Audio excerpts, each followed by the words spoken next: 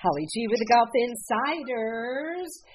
It is the weekend, and we are approaching the season-ending big event for the LPGA, the CME Group Tour Championship. This is the Women's FedEx Cup, and it's always a pleasure to spend some time and catch up with everything that's happening in the world of women's professional golf with my good friend, the managing editor of the LPGA, Steve Eubanks. Good morning, my friend. How are you, Holly? So nice to be with you. Same here. So let's first do a little recap of last week's tournament. There was a great playoff at the Pelican Women's Championship in Bel Air, Florida, which for my listeners is just outside Clearwater. This was a new event and had quite an exciting finish. You know, sort of a train wreck at the end for Lexi Thompson, and then a great playoff. But can you break it down for my listeners? Well, you know, the fabulous thing about this is you got to see Nelly Korda in her element. This is as fiery a competitor as we may have ever had on this tour. And for her, she made triple bogey on the 71st hole to fall 2 shots back. With 1 hole to play, and everyone assumed the event was over. Right. But if you were watching it on television, you got an entirely different perspective than if you were there, because you had no idea how undulating that 18th green was. It looked like a ride at Universal. And so when Alexi hit her approach shot long and left, I gave her about a 30% chance of getting it up and down from over there. It's just because you couldn't get it close. There was no way to get that first shot, that third shot, close to the hole. Nelly then hits it just below the hole, makes a 20-footer for birdie, forces basically a 4-way playoff. Lydia Ko had almost gone home. She was saying, "Oh, this is over." She was about ready to take off, and someone said, "No, you better hang around." Right. So she didn't hit a single shot, and then headed back out for the playoff. Seon Kim doesn't realize what she's done. She birdies the 18th hole to get into the playoff. So you had 4 major champions all going back out in a foursome right at dusk. What a great way to start an event. And then Nelly, drains another 21-footer to seal the deal. Everybody wants to talk about why can't Lexi Thompson make a 5-footer to win. Those were very difficult putts.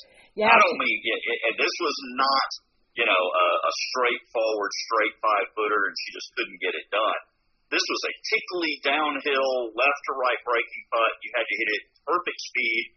It was another one of those that was about a 30% chance she was going to make them. Yeah, I challenge any amateur who thinks 4 or 5-footers are easy putts. But she did bogey on 17, which did, she missed about a 4-footer, giving Nelly a little bit of a reprieve, or at least some hope, and then, missed that putt on 18. And then sadly missed another 4-footer in the playoff. It had, to be a little disappointing. It's disappointing to have missed 3 in a row, most certainly. She could have.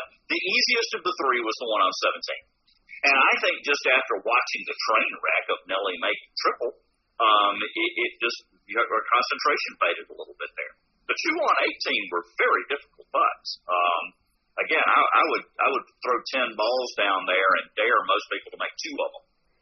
We move into this weekend, final 2 days of the CME Tour Championship. And this is for all the marbles, Steve, and the big bonus. So what should we expect as we look to the final 2 days of the LPGA's 2021 season? Great shootout with great players. You look down that leaderboard. My goodness, what a great leaderboard we have. Celine Boutier has put together some incredible ball striking the last couple of days, and to see her playing well, having already won. She won an LET event and an LPGA Tour event earlier this year, so she's finally coming into her own as sort of the champion that we knew she would be. You have Leona Maguire, who has played very well today. making a move. You got Nelly and Jin Young Ko still battling out for Player of the Year honors. The only way for Jin Young to win it is to finish tied for second or better, and she's making a move in that direction. So we've got a lot of really great drama. Again, just count the number of major champions at or near the top of this leaderboard, and you'll realize this is going to be one of the best season-ending events in quite some time. Yeah, some may, get confused, Jin Young Ko with Lydia Ko, because for, the early part of her career, all we heard was Lydia Ko, who is how old now, Steve? Not 24. that old. 24. She is 24 years old. I mean, the reason that seems shocking is we've been hearing about her since she was 15. Right. So that's when she won her first LPGA Tour event. So you've taken 15 and 16-year-old Lydia is now a 24-year-old young woman who is back on the rise. That is absolutely the truth. And what a mantle she had to uphold in those, still as a teenager, and, then like many, losing her swing a little bit and, changing coaches and caddies. So it's really great to see, her game coming back around. Lots of breaking news yesterday. The new LPGA commissioner, Male Marcoux-Samin, sat down with a group of media for her first State of the LPGA roundtable, and lots of exciting things about the 2022 schedule. Share with my listeners. There really are. We have 34 events. We've got the largest grouping of purses in tour history. We have $84.5 million. It is as strong a schedule as women's professional golf has ever had. Maybe the strongest in women's professional sports history. We are thrilled for it. You have a number of sponsors who are long-term sponsors who are elevating their purses, including this event, which is going to a $7 million purse, which is at the moment the largest in women's golf, and a $2 million first place check. Wow. Once again, the largest in women's golf history. Wow, that is very exciting. Earlier, a few months ago, it was announced, sadly, for some of us who have been familiar and covered the Dinah Shore out in Palm Springs for many years, that, that was moving and changing as Chevron was stepping in as a new sponsor, but very exciting to see the LPGA drawing this level of corporate sponsorship. Really is. To be able to get Chevron as a long-term sponsor is it was one of the things we've always thought that LPGA deserved but could never quite grasp.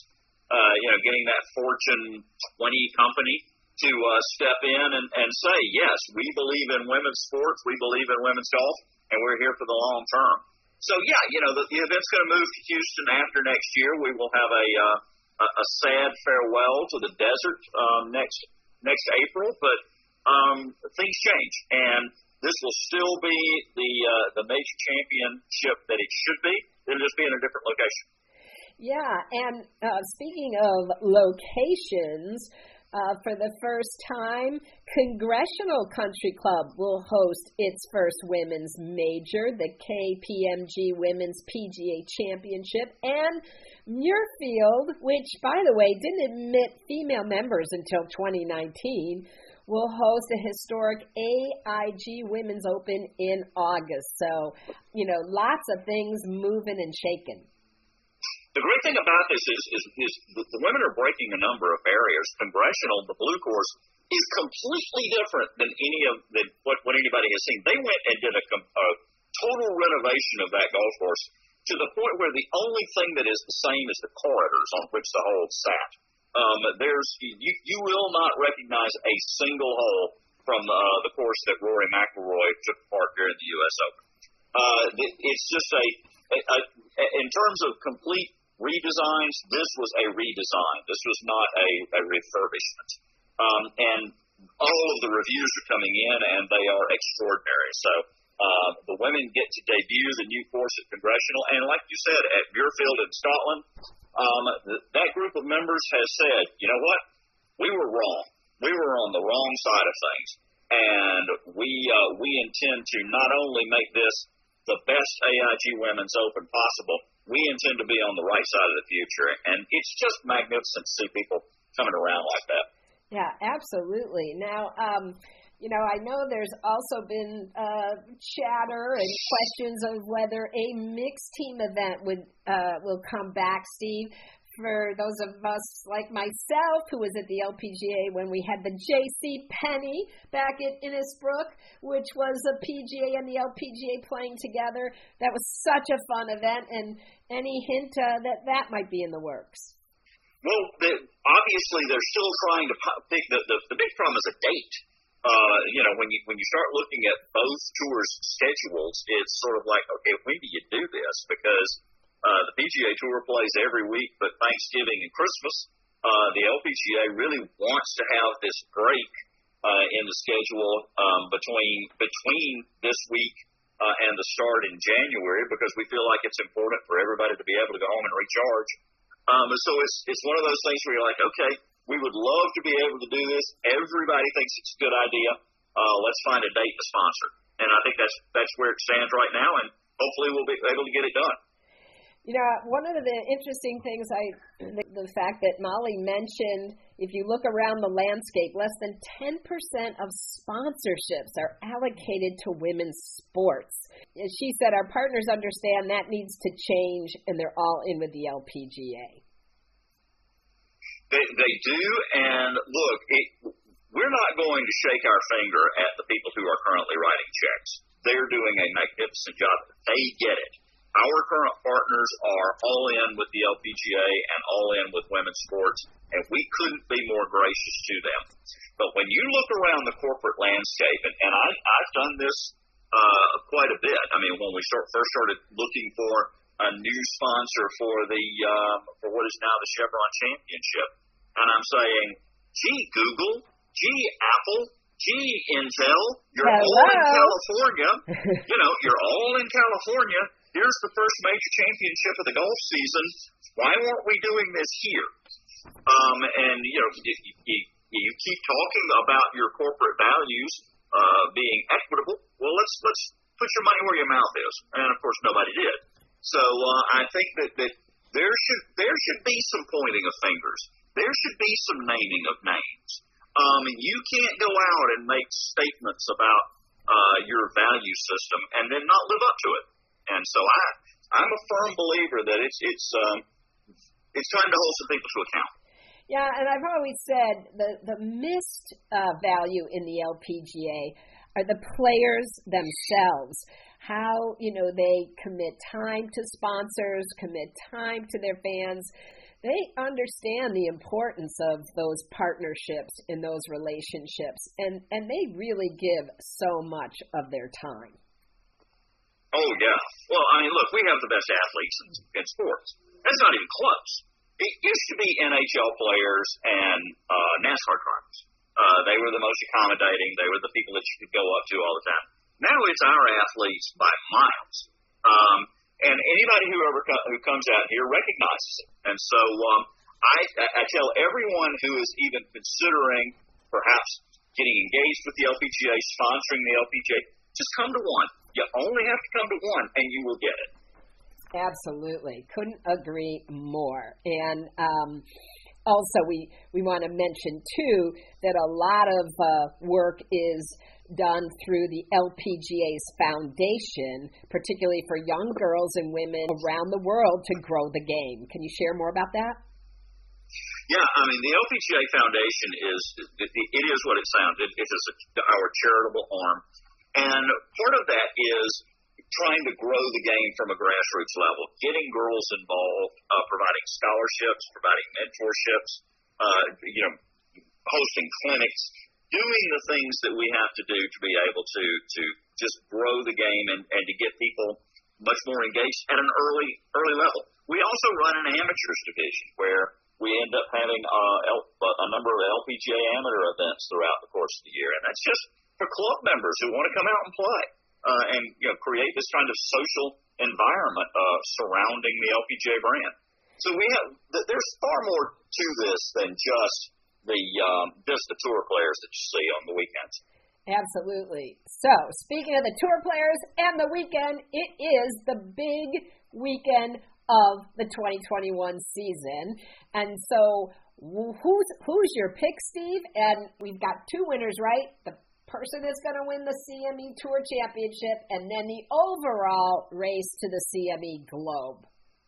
Yeah, they actually combine those two, and whoever wins is going to walk away with $1.5 million.